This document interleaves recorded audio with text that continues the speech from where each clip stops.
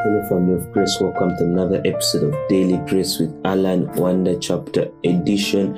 And today's Wonder Chapter is 1 Kings chapter 13. And let's start off with a word of prayer. Almighty living God, and thank you for this wonderful day. And thank you for protecting us. And thank you for guiding us and always being there for us, Father, where we have wronged you in our thoughts, in our actions, in our words, in what we have done and what we have failed to do. Father, may you forgive us. Send on your Holy Spirit to always come and be with us, to come and always show us mercy and show us the right path in everything that we do. We do all this believing and trusting in your mighty name and that of your Son Jesus Christ, who strengthens us. Amen. And without wasting time, let us go straight to 1 Kings chapter 13.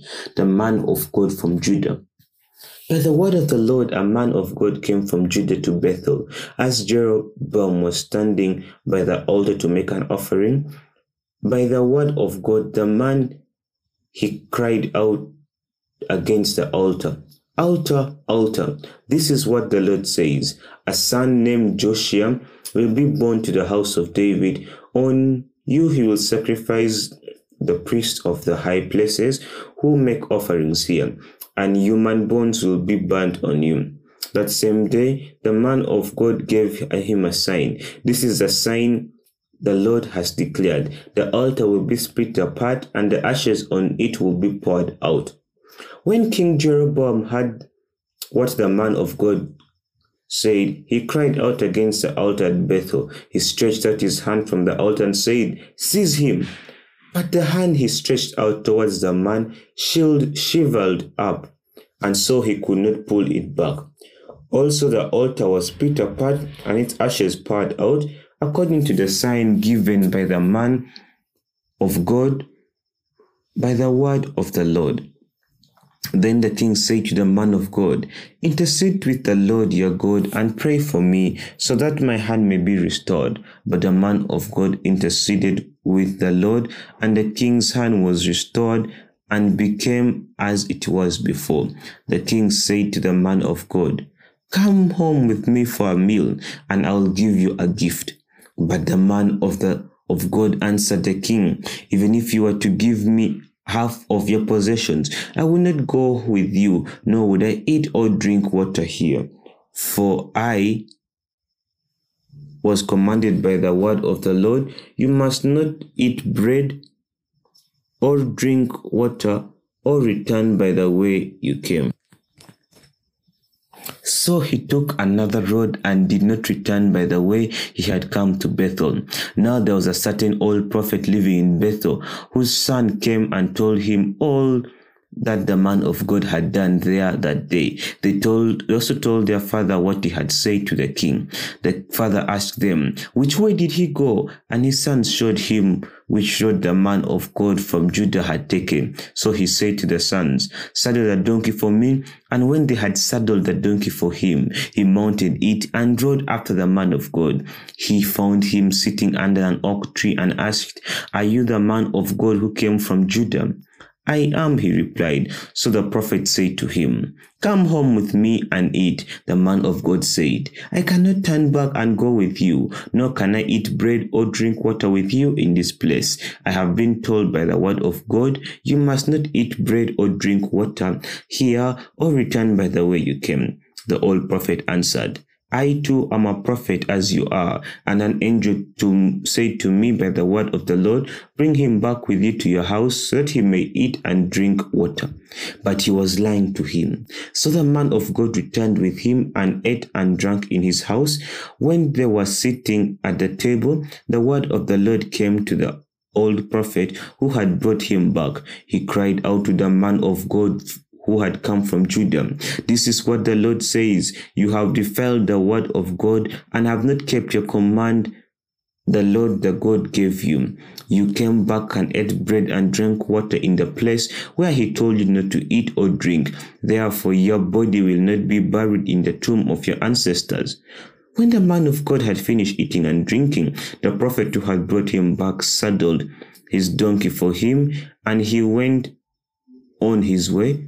A lion met him on the road and killed him, and his body was left lying on the road with both donkey and lion standing beside it. Some people who passed by saw the body lying there, with the lion standing beside the body, and they went and reported it in the city where the old prophet lived.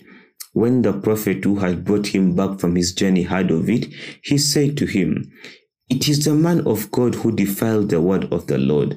The Lord has given him over to the lion, which has mauled him and killed him, as the word of the Lord had warned." The prophet said to his sons, "Saddle the donkey for me." And they did so.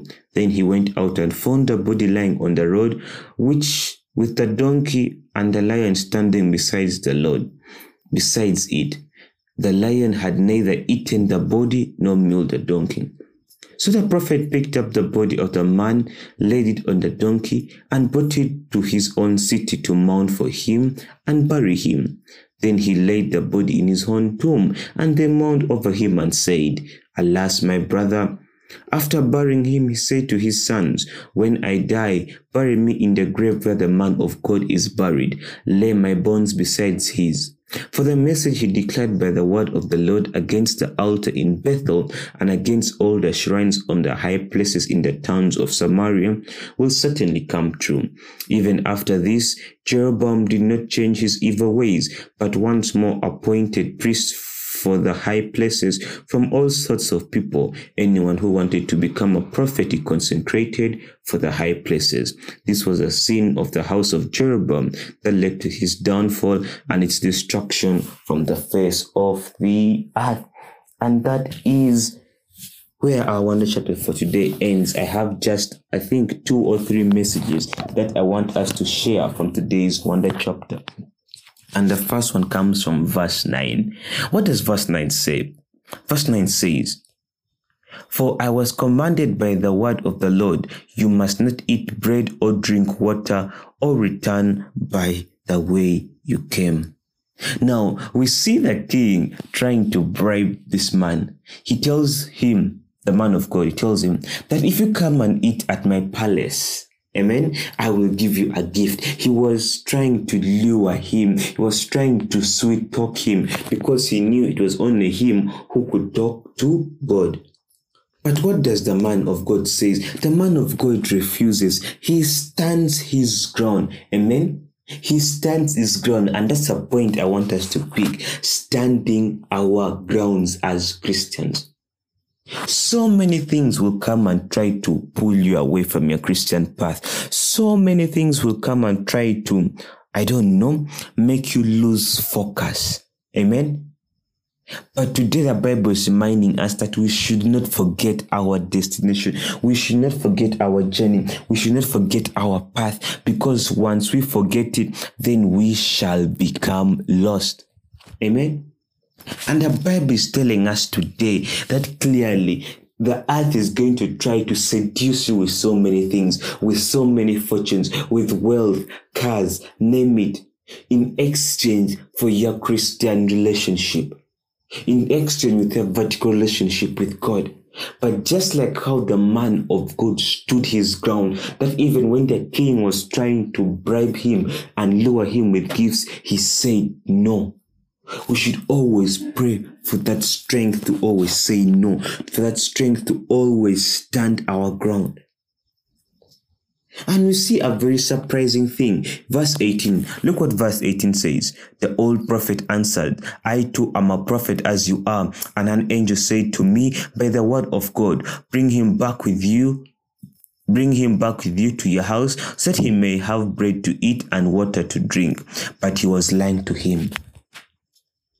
And now we see an old prophet himself coming to this man of God and luring him. Amen. And he lied to him. He said, "I got an envisionment from the Lord that says you should come back," which wasn't true. So what did this man of God do? He followed this old prophet who lied to him. And what happened? He disobeyed God by eating and drinking. And it was not just because he wanted to, but because he had been deceived. And what happened after he lied? After he had been disobedient to God, he died. Because I always tell you, disobedience comes at a price. We have to stand our ground. We have to be firm as Christians. And we know that the devil is going to try to pull every trick that it has to disorganize our relationship with God. But we should not worry, because the Lord is always there to fight for us. He is going to give us a helper, the Holy Spirit, that will guide us. I want you to get some time, read 1 Kings chapter 13. What do you understand? What do you get? Feel free to write to us, dailygracewithalan@yahoo.com, or send us a direct message on Instagram or Twitter at dailygrawithalan. We really love to hear from you. And remember, the Lord can use one word to send 1,000 messages.